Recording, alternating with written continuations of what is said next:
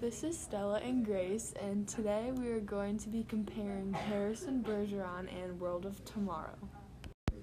So, talking about connections between themes, I kind of saw things like isolation or control between the two because obviously the societies in both are like there's no freedom, and you see like with the Emily from the future, like she's not happy, or like the only emotion she shows is when she cries and she's proud of that.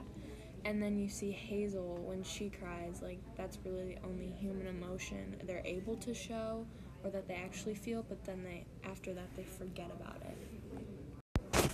And also the way that both of these stories are set in the future shows how the author wants us to prepare for what can happen, even though these things might not be real. Going off of emotions, you kind of see connections between George and Emily in the future because, they both like possess knowledge that's important to what's happening in the future, but like they're limited to what they can share and what they can feel. And like in the text you see that George is just very like monotone and doesn't really respond to what Hazel's saying. And that's also how Emily from the future responds to Emily, like the little girl. And then you see like Hazel, obviously she's not like very intelligent and doesn't understand what's going on, and that's kind of the same as Emily the little girl because she just sees Emily from the future as like just like an adult, like a regular adult, and she doesn't understand why she's taking her to all these places from the future. And there's just like no real emotion kind of shown, or like no real understanding of what's going on. These stories show how the government is progressing and can show some similarities to what the Harrison Bergeron story is talking about, and how they're leaning more towards a dictatorship and how the way our government works right now.